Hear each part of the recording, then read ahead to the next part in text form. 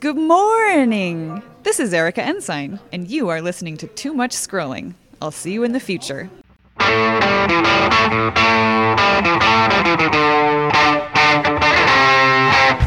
morning! Welcome to Too Much Scrolling for October 23rd, 2018. I'm Steve Fodor. I'm Chip Hassenflow. Yeah, we're just a couple of guys sitting around talking about things that are important to us. Hopefully they're important to you, and if you need more information, there's so many great ways to find more information. How about a snowstorm in the middle of October, Chip? That was great! If you're in the Chicago area, we had, I would say sleet. I don't know if it was snow.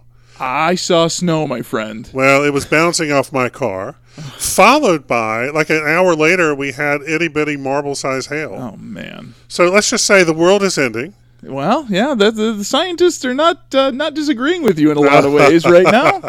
So there's that. That was pretty early. My hope is that it doesn't get too cold too quickly, although the weather definitely has changed. It was 22 degrees when I woke up on Sunday. Well, there you go. That's pretty cold.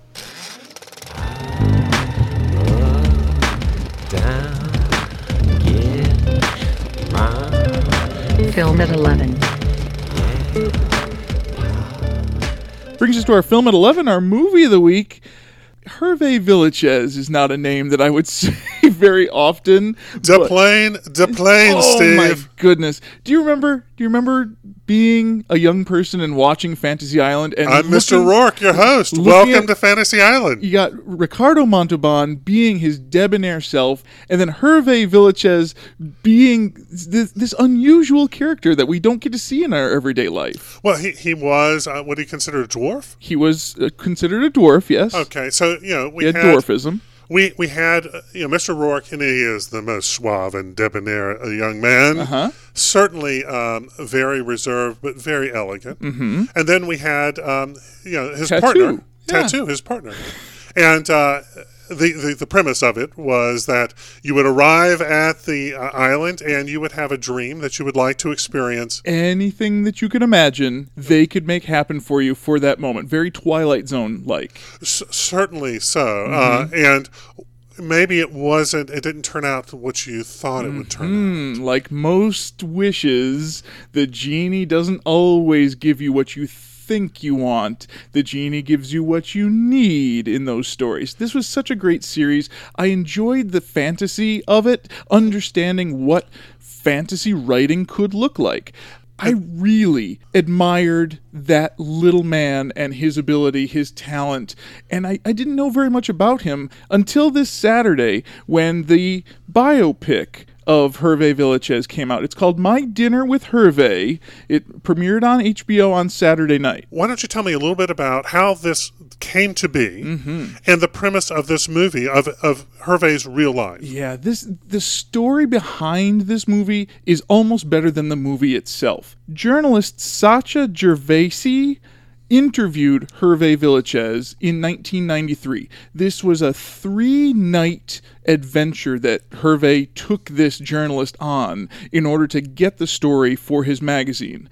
Hervé, at the time, was down on his luck. He was running out of money. He had spent all of the millions of dollars from Fantasy Island, and he was really running out of funds to supply his LA lifestyle. He made some choices about the life that he wanted to live in LA, and he was not going to be able to do that for much longer. And afterwards, he committed suicide. And 3 days later. So he had this interview. This was his suicide note. He turned to this journalist and said, "Tell my story. This is the final interview with Hervé Villechaize." All right. But this movie this was written in 1993, but it took a long time for it to become a movie. Right. 1993 was 25 years ago this happened. And so tell me about who got hold of the script and how long it took to kind of put together. So Sacha Gervasi really wanted to make this into a movie. He is a filmmaker. You might remember him as the director of the Hitchcock movie from 5-6 years ago. With Anthony Hopkins. The really good Hitchcock movie. If you haven't seen that one, it's just called Hitchcock from 2012. You should go watch that one. He directed that movie. He is a fine filmmaker, and he wanted to make this story into a movie. I just want to bring this up. If you're going to watch Hitchcock, you might as well get a big can of pate. because it was amazing the spoonfuls of pate Anthony Hopkins had to eat. And I guess if you're going to watch your dinner with Hervé, you could also get big cans of pate and do the same. There you go. Sacha Gervasi approached Peter Dinklage about playing the part of Hervé Villechaize 15 years ago. Well, I mean, Peter was getting ready to go to some fantasy role, and he was going to spend a long time going from coast to coast trying to he was a Lannister, Steve. They always pay their debts. And this was way before Game of Thrones. Oh, it was, because we're on season. Is this the part where he was the writer for and then the elf came to visit him? And they wrote the book? That was a great movie. Elf was a great movie, and Peter Dinklage is a great actor. And he played the part in Elf so well that's one of the reasons why Sacha approached him to do this piece on Hervé Villechaize. For the last 15 years, the two of them have been wanting to make this movie happen. It has been a passion project for the two of them for the last 15 years. Okay. It took Peter Dinklage to become the Peter Dinklage with all the awards that he's won from Game of Thrones in order for HBO to finally greenlight this as a project. Okay. And I got to tell you, this is a really good story about fame, about celebrity, about making the right choices with money, about pain and suffering and finding out who you are in life. Isn't it amazing? Actors many times have a shelf life, right? Especially if they have a role, like Adam West had a role or William Shatner had a role. He was very lucky to have multiple roles. But Tatu, Hervé, yeah. I don't think he had many roles after Fantasy Island. No, I don't remember any Hervé Villechaize movies or TV shows after Fantasy Island. And if we remember properly, I think he was written out of the show eventually, too. And there's quite a few scenes in this movie where Hervé Villechaize is interacting with Ricardo Montalban on the set of Fantasy Island, and they were not working well together at some point in this production. I could not imagine working with Ricardo Montalban being anything other than joyous. I think that my experience in listening to interviews with him, he was very gracious. I don't know him personally, but if there's going to be challenges, I don't necessarily think it would come from Ricardo. According to this movie, it was definitely from Hervé. He was certainly hard to work with. He certainly had a point of view, and he always felt like he was coming from behind. He always felt like he was outside. He felt like he was a freak because of his size. Okay. And he was always battling that demon of himself, thinking that he doesn't fit in.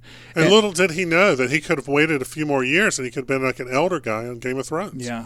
Yeah. If he had survived, Game of Thrones would certainly have used him and put him to work with Peter Dinklage. All right. So a very good film. I really enjoyed this one. It is definitely an adult sort of story. It is deeply dark. The lifestyle that he was living in this time was fueled by all sorts of things that is definitely not family friendly. But if you are looking for the depth of character of this human being and looking at it from the perspective of these two people who fell in love with this story, this is a great movie. Steve, if you had a Capital One credit card, is there like a show that we could watch? Yes. There is a new show on HBO called Camping. This started last week. It stars Jennifer Garner and David Tennant as a married couple. So Doctor Who gets a credit card. Has a credit card person there.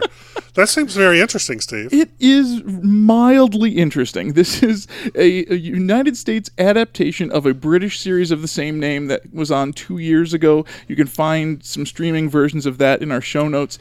This is about a couple who are going camping, surprisingly enough, for the husband's 45th birthday, and they are a couple that work well together. The husband listens very carefully to what the wife has to say, and the wife has a lot to say. She is a very strenuous scheduler. She's one of those people that walks around with a binder and knows exactly what needs to happen at exactly what moment in this camping trip. He goes along for the ride, but so do the colorful cast of characters that they bring with them. All of their friends who don't necessarily follow the schedule that she is putting forward and all of the hilarity that ensues from that.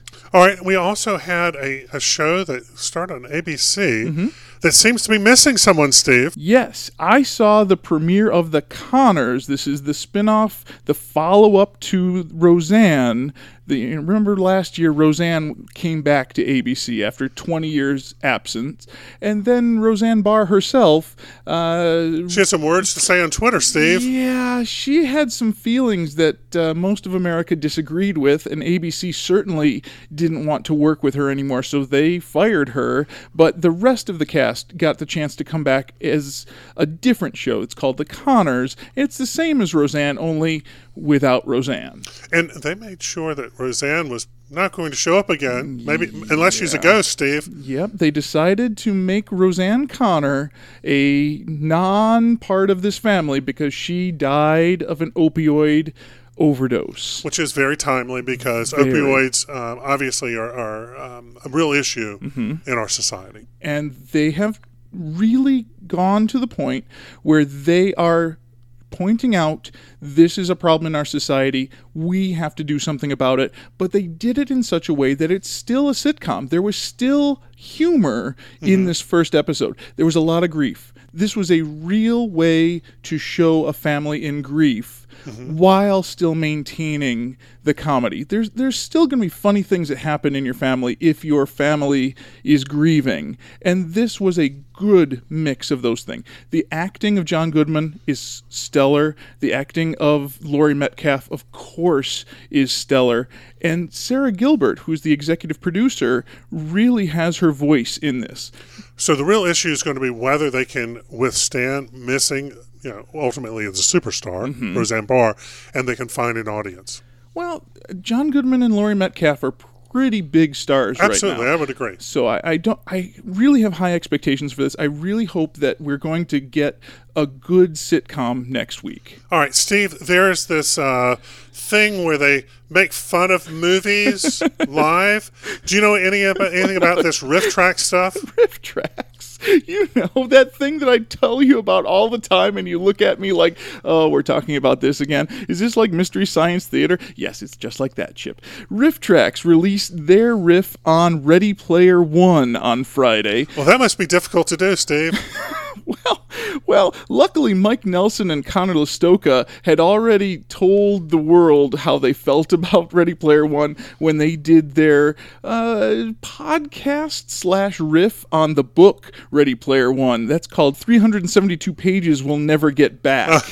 That's pretty telling. They don't like that book very much, and they wrote their riffs for the movie based on that same feeling that they really don't like this story very much. Well, if we remember the movie, which is a Spielberg film, there was all of a sudden a team, and we had no idea why they were a team. Yeah. And yes, we've got our Luke Skywalker character in there, and yes, he can do no wrong. He's a Mary Sue, yes. But what can we say? I kind of enjoyed it. I kind of enjoy this movie. I like the book better. It has better characterizations. But the thing that drives the Riff Tracks guys nuts is the constant references to all sorts of pop culture that are strewn about this. That's one of the things you said to me when you read it. I'm going to grab this Laffy Taffy over here along with a Pepsi Cola.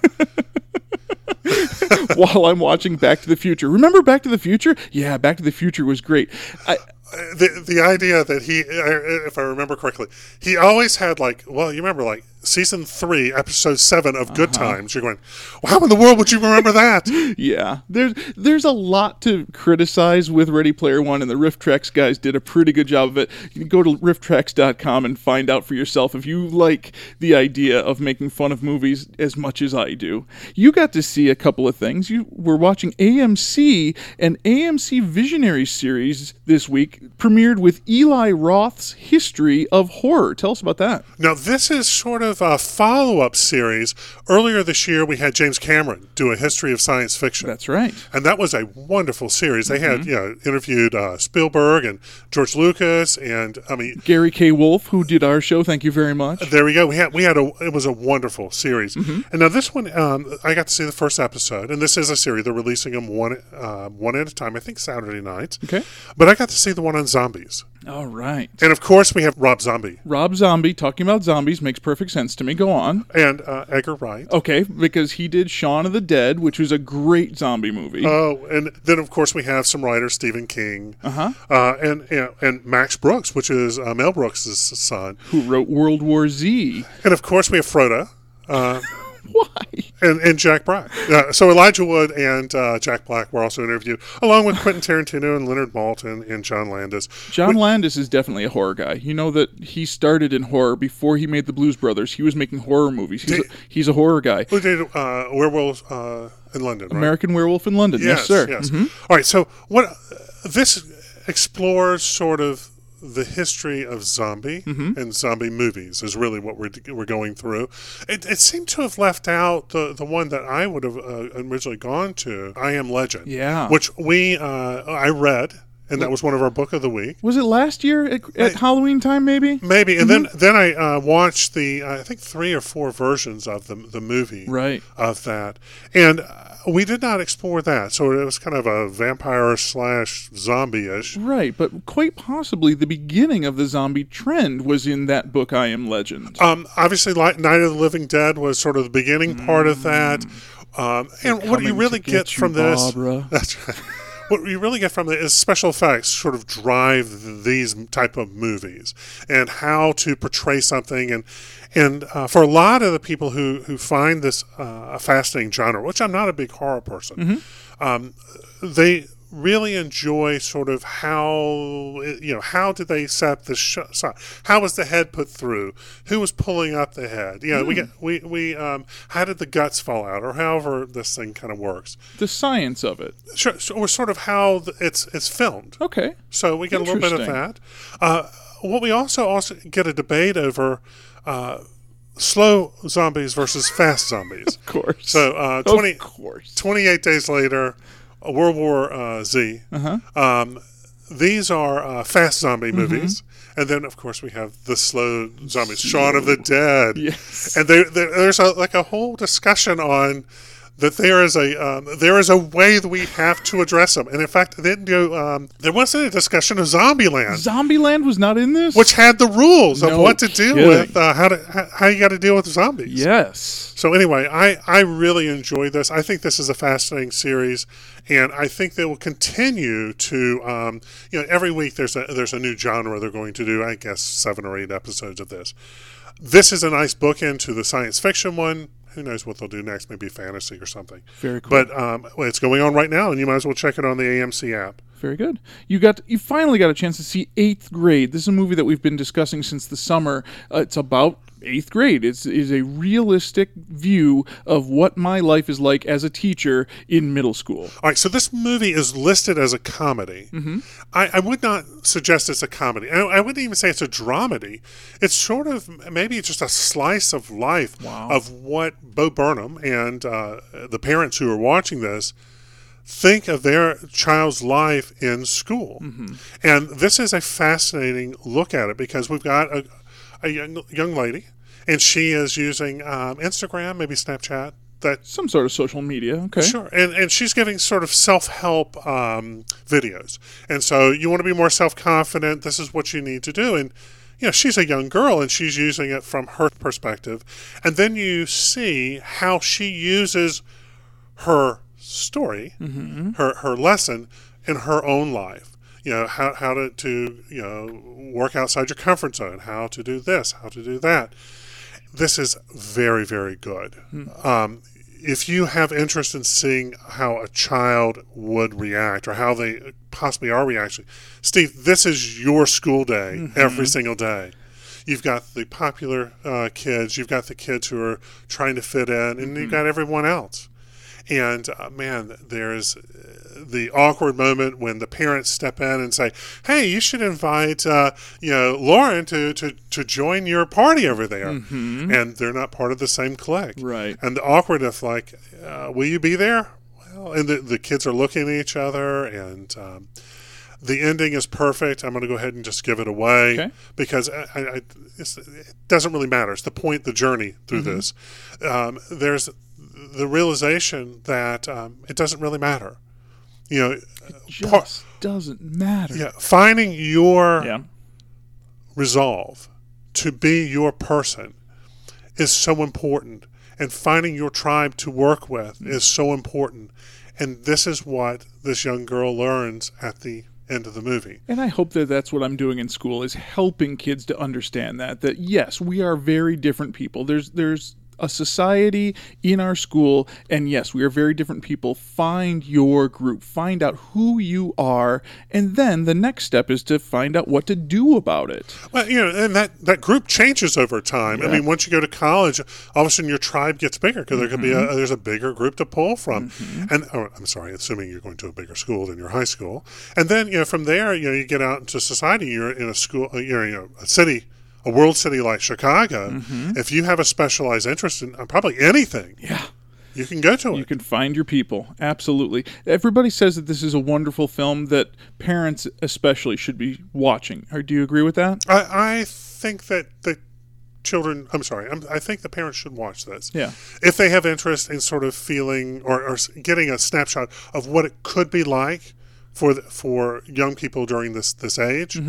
And man, he just was masterful at putting that together. Excellent. Speaking of masterful, you have gotten through your course of Game of Thrones. You're now through season 4, season 5, and you've started on season 6. All right, so all I can say is this: when you work out, you got to do something. Game of Thrones kind of works out real well. That's why I don't watch Game of Thrones. Oh well, I will say that this there is a soap opera effect going on in this. Okay. I catch a little bit, but that's okay. There's a lot of stories going on, and the stories sort of evolve.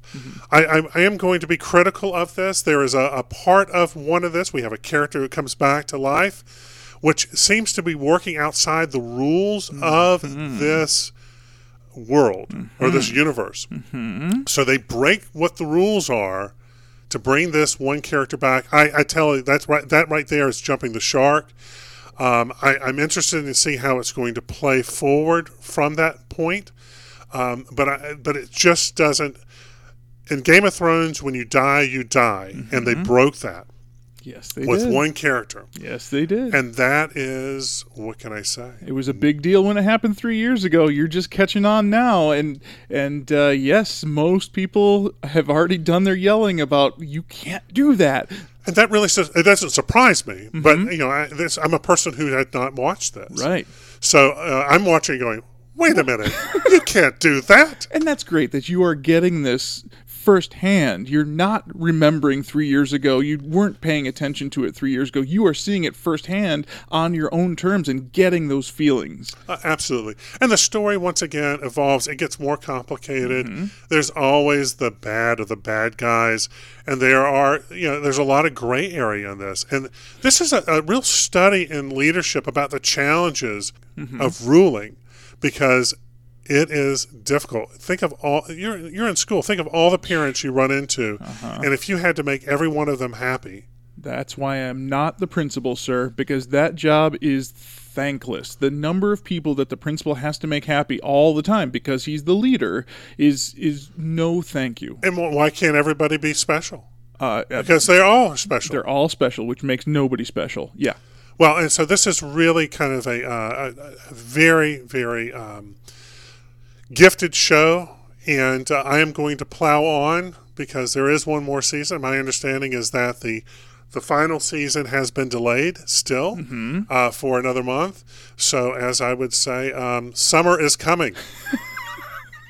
I think you said that wrong. But okay, so you're still going to stick with it. You're still there, even though you're frustrated by the choice of who gets to live and who gets to die in this one. They've jumped the shark, my friend. Oh, interesting.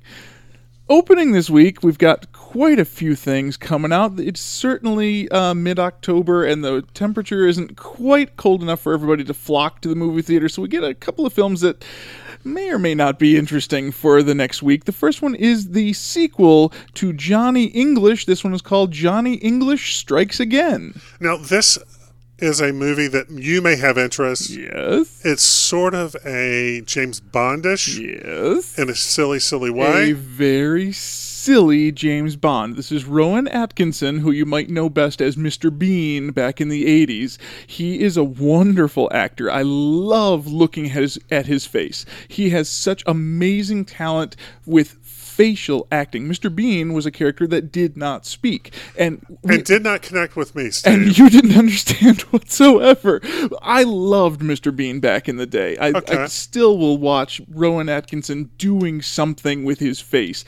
Johnny English is a character that is James Bond, suave, English, debonair guy who then does foolish things. And I don't love that nearly as much because Rowan Atkinson's voice is not nearly as entertaining as his face. Steve, is there a military movie we could watch that maybe has something to do with the Navy? There is a Navy film about the U.S. Navy SEALs set to rescue the Russian president. It's called Hunter Killer, and it's all a submarine film. It looks like a thing, Steve. Yep, that is a film. There's another one called Indivisible. This is the extraordinary true story of an Army chaplain and their struggles in the military.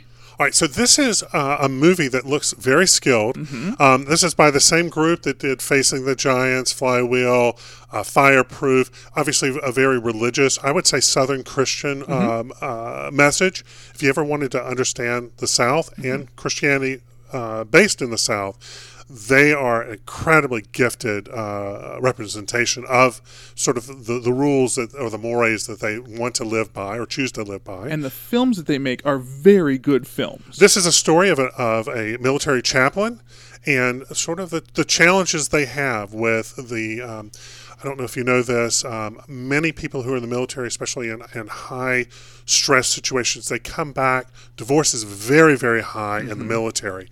They're going to address this, obviously, from a biblical point of view, as this church sees it.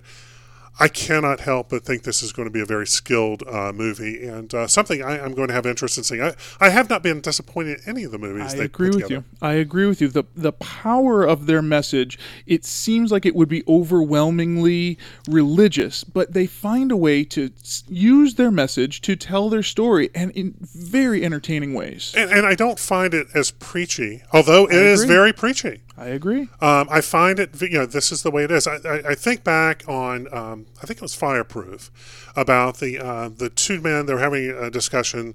One of the gentlemen had a child out of wedlock. I think they were firemen at the time. The message was, with this, would God be a just person or not a just person if he knew that you abandoned this child?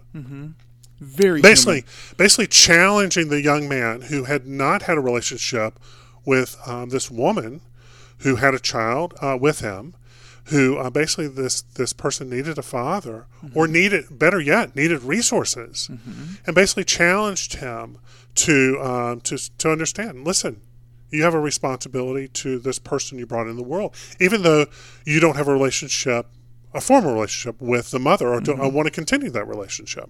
Yeah, there's such a human quality to these movies. Yes, they come from a perspective of religion, but they're so good at explaining what we need as humans and how we can be better. Absolutely. There's another one called Suspiria. This is one of those time for Halloween. We're going to talk about demonic possession in this one. With a young dancer in a dance company, Steve. They're trying to save the community center from the Building Industrial Corporation. Truly dirty dancing, Steve. Demonic dirty dancing. I don't know about this one. It's a movie, Steve. It's not a movie for you and I, that's for sure. There are some interesting choices available to us online, though. The one that's starting on Netflix this week is called The Chilling Adventures of Sabrina. All right, so there's a whole bunch of streaming stuff, and it comes out all the time. Netflix. This Sabrina's going to be on Netflix. This looks very 50s-ish. It's obviously based on the comic that came out a few years ago. I look forward to this one. In Archie Hara. So this looks like a lot of fun and definitely, I would say teen plus. The premise is obviously Sabrina, this teenager, is coming of age. And let's just see what's going to happen. She's going to have some choices to make. Last week, we saw Daredevil came out. We didn't actually mention it, but it's season 3. Tells you something that we didn't even mention that season 3 of Daredevil is available on Netflix. Well, there's been so many of the Marvel series that have come through Netflix. A few weeks ago, they announced Iron Fist was released. They announced that season 2 would be the final season of that. Luke Cage was released earlier this year. They announced that would be the last season of that. So this is Thanos' doing, right? Because they cut the TV shows in half, right? Well, I think these are D characters, many of these. And if they do not have strong direction or strong art direction as far as writing and stuff like that, it just may not have a place to go. I don't know what this means ultimately. There's going to be another Punisher series, and they'll continue to make these, but these characters may only get a season or 2. Right. Daredevil is a little bit larger. Obviously has 3 seasons, but who knows? Maybe if they're going to go anything beyond this one. Right. Jessica Jones is still out there, right? As of right now, I guess. She wasn't taken away by Thanos. No, Amazon also has some. That's right. Amazon also has some series coming out. We've got one called Season 2 of Lore. Lore. This is like a look at the roots of the truth of some of our horror legends like vampires and werewolves and body snatchers. Now, this is, based on folklore, and these are sort of a dramatization of where these originally came from. And they have season 1 that had a whole group of them, and this is season 2 that's coming out. And you can watch that. That looks interesting. This looks fascinating. It's on Amazon Prime. Right. The Romanovs also was released earlier this month on Amazon Prime. This looks like another one of those fascinating shows. The Russian royal family is featured in that one. Okay. Hulu has plenty of things coming up. We had Light as a Feather that came out. A group of teenage girls must deal with a supernatural fallout stemming from an innocent game. Yeah. As light as a feather, Steve. Light as a feather, stiff as a board is the game, right? That's what the kids play. I guess so. Yeah. Anyway, this is on Hulu. Hulu's had really good series recently. Into the Dark, The Body. And this is, it looks like monthly there's going to be a series based on this. So this is on Hulu also. The Walking Dead Season 9. Yeah, a lot of people have given up on The Walking Dead by now. But the deal is, it's still on. It's on AMC, streaming there. It's still on. And let's go through some of the smaller ones, some of the distributors who just want to get involved in things. Media has changed in the last 10 years. Heck, Sure. It's changed in the last 5 years since we started doing this show. And there's so many interesting voices out there in places that you might not be expecting them. There's a show called The New Space Race. This is going to be on Twitter, and it's brought to us by Vice and Vice News. Isn't that interesting? It's very interesting. The idea of where we're headed with space and how we're going to make it to Mars is the focus here. All right, so, and by the way, you can find links to all this in our notes. The one that's really fascinating to me, because I don't understand why somebody would do it, but there's Facebook Watch. Yes, and they are going to feature I guess they're calling it a show called Kelly Ripa and Rachel Harris's Heads and Faces. This is a private conversation between Kelly Ripa and her friend Rachel Harris that they are going to put on the internet for anybody in the world to watch. Steve, this looks silly. It is. This looks absolutely just terrible. I cannot imagine Listening to two people in a basement talk about something. Oh, my God. Wait. That would be awful. It's like podcasting. Oh, God. There's certainly an audience for this somewhere. It's just not here. Yes, people want to know more about Kelly Ripa. She's very interesting. If you remember a year or so ago, Paramount, through YouTube, released a whole bunch of movies. I don't think they're still there. But they have an app called the Paramount Network, and they're releasing Heathers based on the movie that came out back in the 80s with Christian Slater and Winona Ryder called Heathers, a very dark comedy. Now there's a series, several episodes of a reboot of that story. It looks like it's been edited down. There was 10 episodes. They've edited it down to 9. Steve, this looks awful. And it's going to be on an app. I don't know who's going to be able to find this app. But anyway, it's there. You're telling me that UPN is no longer a network? Well, maybe it isn't. Who knows? Remember when Star Trek was on UPN? Yeah, that was a good year. Well, there you go, Steve. There's all these streaming opportunities out there. And we can't keep up with all of them, but we'll catch some that look of interest, and we'll kind of watch them for you. Book it, book it, book it. Book it, book it, book it. Book it. Book it. Brings us to our book. At our book of the week, you have picked up a very interesting book this week. It's called Scream, Chilling Adventures in the Science of Fear by Margie Kerr.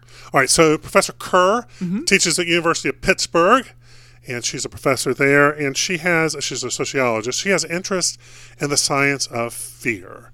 And this whole book is fascinating. It truly is fascinating. This is a scientific study of how your body reacts to fear, and then some different versions of those types of fear. So let's talk a little bit about some of the things that we go through here. So one of the chapters is on things like thrill rides, like roller coasters, and she travels to Japan to go on some of the biggest roller coasters in the world. Because she really enjoys that sort of thrill. She is an adrenaline junkie, baby. Okay. She loves it. And Okay. she worked in horror houses. She studied people going through horror houses. As part of what she did, she'd stand behind a wall and kind of view you as you went through it to see how you would react to something. If you get the cheese, then you win the maze? Maybe. No, it's a different science. And, you know, we talk about horror houses. We talk about heights.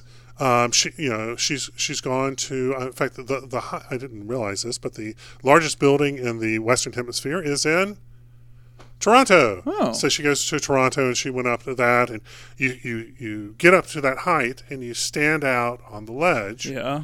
and you get to look down, and Sounds great. well, for a lot of people, that's I get it. it's crazy. I mean, they were like, how could you ever do that? Uh-huh. Okay, even though you're in a safe environment. And, you know, we deal with a little bit of that. You go to John Hancock and you step out on the glass. Sky deck, yeah. Yeah, you step out and you can look right down. And if you've ever been out there, you may have noticed me like bend my knees a little bit and kind of look around and trying to get your bearings. Yeah. Because your body has natural reactions to it. There's endorphins that are being thrown through. There's dopamine that's coming through. Adrenaline is being run through. And your body is making all these different moves there. And really kind of gives you an idea of how your body is reacting to it. And her science here is looking at some of the positive ways that fear might be able to change a person. Well, absolutely, because once you've experienced something, especially with someone else, imagine going through a roller coaster, and we're all afraid of this roller coaster, and we all go through it, and it's not very long. You wait a long time to get to it. You go through it, and then you look around, and you see all the smiles. And that's because, one, it is scary. You're screaming. You're going through this scary experience. But you also are releasing all this, feeling. There's stuff going on, chemical stuff going in your brain. And you're processing in that. And what you're doing is at some point you're associating the pain that you went through with pleasure. And that can work in all sorts of. You see this same type of stuff with a person who is, running a marathon. They're in incredible pain through it. They hit a wall or whatever. They break through it, but they went through it together. They get to the finish line, and everybody's kind of walking around. They're eating their chocolate cake, and they've got this feeling that of whatever it is. And you can see it in many, many other areas. So what she's studying right there can be used in so many other ways. And you can see the person, certainly she doesn't discuss it, but the person who wants to be the EMT, emergency medical technician, who just gets a charge out of, there's an accident. I've got to go in there. I'm going to have to solve this issue very quickly. They're adrenaline junkies too. And then she talks about some of the downsides of this, some of the PTSD, some of the things that when we're in scary situations, how that can affect us in negative ways too. All right, so she went to graduate school, and one of the chapters she discussed is that she lived in neighborhoods that were not so nice. So there's dangerous things going around. I remember I lived in Richmond. I lived in the Fan, and Fan's got good streets and streets that are not so good. Okay. And what we realized at that point is that if you're in an area that is not so good, downtown Chicago in certain areas, these people are living at a heightened level of awareness. They're never able to relax. In fact, one of the studies she cites talks about that these people experience post-traumatic stress disorder on a greater level than people coming back from military operations overseas who have experienced, War. yeah. Yeah. So this inability to relax, in fact, she talks about when she moved to a nicer neighborhood, how that went away, and how, Steve, you and I live in a fairly safe neighborhood. Mm-hmm. And while certainly things could happen, it's certainly not on the level of some of the areas, like I said, downtown Chicago. The likelihood of something terrible happening in our neighborhood versus the likelihood of that in some of those neighborhoods that we know about in Chicago is a different lifestyle. Eventually, we start talking about the difference in cultures. Mm-hmm. So what she studies 3 different cultures in this book. One, the U.S. experience, and what we learn is that the fear that we have natural fear. Like most of us are afraid of snakes. And it could just be part of our biology that we've learned to associate snakes with danger. But some of these are learned.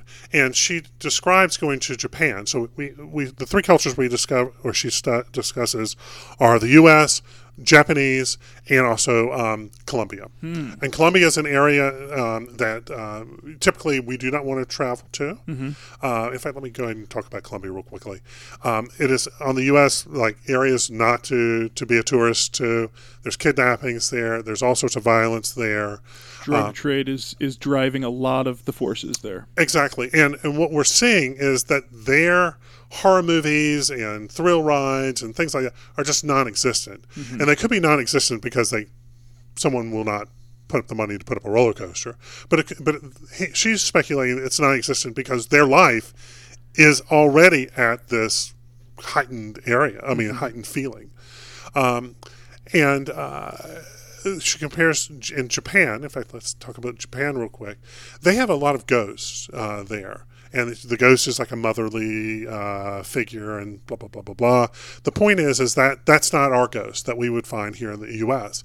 And so where the people in Japan are very scared of this, the people and they're not particularly religious in the sense of formal religion. But these are not scary to us. So there's part of the fear is conditioning here that you went through as a young person. Mm-hmm. So if you grew up in a neighborhood and this is the stuff we find scary, werewolves or whatever, Halloween's coming around the corner. Just think of anything that you would find scary. That may not be scary. Clowns. Yeah, clowns is such a big deal right now. Well, it's conditioning. That's right. It's conditioning to say that this is scary. So we learn a little bit about how this kind of plays into it. In addition to that is we learn how people are seeking these out. What I'm going to propose is where people enjoy most of these types of situations, being put in situations where they're experiencing the adrenaline and all the chemical parts that are part of this and the physical parts that your body goes through, is because they know that once it's consensual, you've agreed to go through this. In addition to that is that it's typically a fairly safe environment. Right. So this is an incredibly enlightening book. I think you can use this in many, many parts of your lives and understand the psychology of how humans experience the world around them. And this is a fun read, especially during the Halloween time. This is something that I use in class all the time. We talk about public speaking in class, and I tell the kids about adrenaline and how adrenaline can affect you in really positive ways. You can get some great things out of adrenaline, and adrenaline can be very negative. There are those adrenaline junkies who love the feeling of this chemical. It can be debilitating, Steve. But for other parts of it, you go through it, and while you're certainly scared out of your wits, it's this release afterwards. Exactly. And this is what's going on. And in fact, use it in our terms that we've talked about since we've done this podcast. You're experiencing monkey brain. You're life's really, really going. It's very difficult for you. You're experiencing too much stuff. All of a sudden, you experience something that gives you this rush. A shock of some sort. Okay, and all of a sudden, that goes away. Yep. For that period of time. And it may last for an hour or whatever it does. But that's enough to break you from that experience or that whatever's holding you back, and allowing you to go forward in life. This is fascinating. I absolutely, I read it for to understand this better, and I left with an appreciation of what this is doing. There you go. That's what most books should do. They should give you some idea of something that you were interested in and an idea of how to move forward with it. That one is called Scream: Chilling Adventures in the Science of Fear by Margie Kerr. You can find it on our Amazon store, amazon.toomuchscrolling.com. Scroll with it. You know, we got one more week. One more week to Halloween, Chip. That's right. And we come out, Halloween's next Wednesday. Yeah, it's a Wednesday. And so we have All Hallows Read that we're going to be preparing for. All Hallows Read was started a few years ago to basically, for Halloween, to share a horror story. Maybe a book. And this year's choice for Too Much Scrolling is Stephen King's Needful Things. We are reading it together. We're going to discuss it next Tuesday, so you should find a copy, and you should send us a message telling us what you think of Needful Things. That's right. It was recommended to me, so that's the reason why we're reading it. Yeah, we can find a book. There's a book in Needful Things that can tell a story in the story of Needful Things. I won't ruin it, even though we will do heavy spoilers next week. So get ready for next week. Read this book. Send us a message what you think about it. Then we will discuss it next week. I don't know, Chip. I think we have enough information to survive another week. What do you think? Only if we can come back next week, Steve. Yep, we got our homework. We're ready to go for next week. If you need more information, give us a call or a text. Our phone number is 805-410-4TMS. Our website is toomuchscrolling.com. Our email is toomuchscrolling@gmail.com. We're on Instagram and Twitter and Facebook. We're on iTunes and Stitcher and TuneIn Radio and Spotify. So don't forget, we're on Spotify now. Search us up in any of those and you can find us. I want to thank you again for listening to Too Much Scrolling. I'm Steve Fodor. I'm Chip Hessenflow. We'll see you in the future. Halloween style.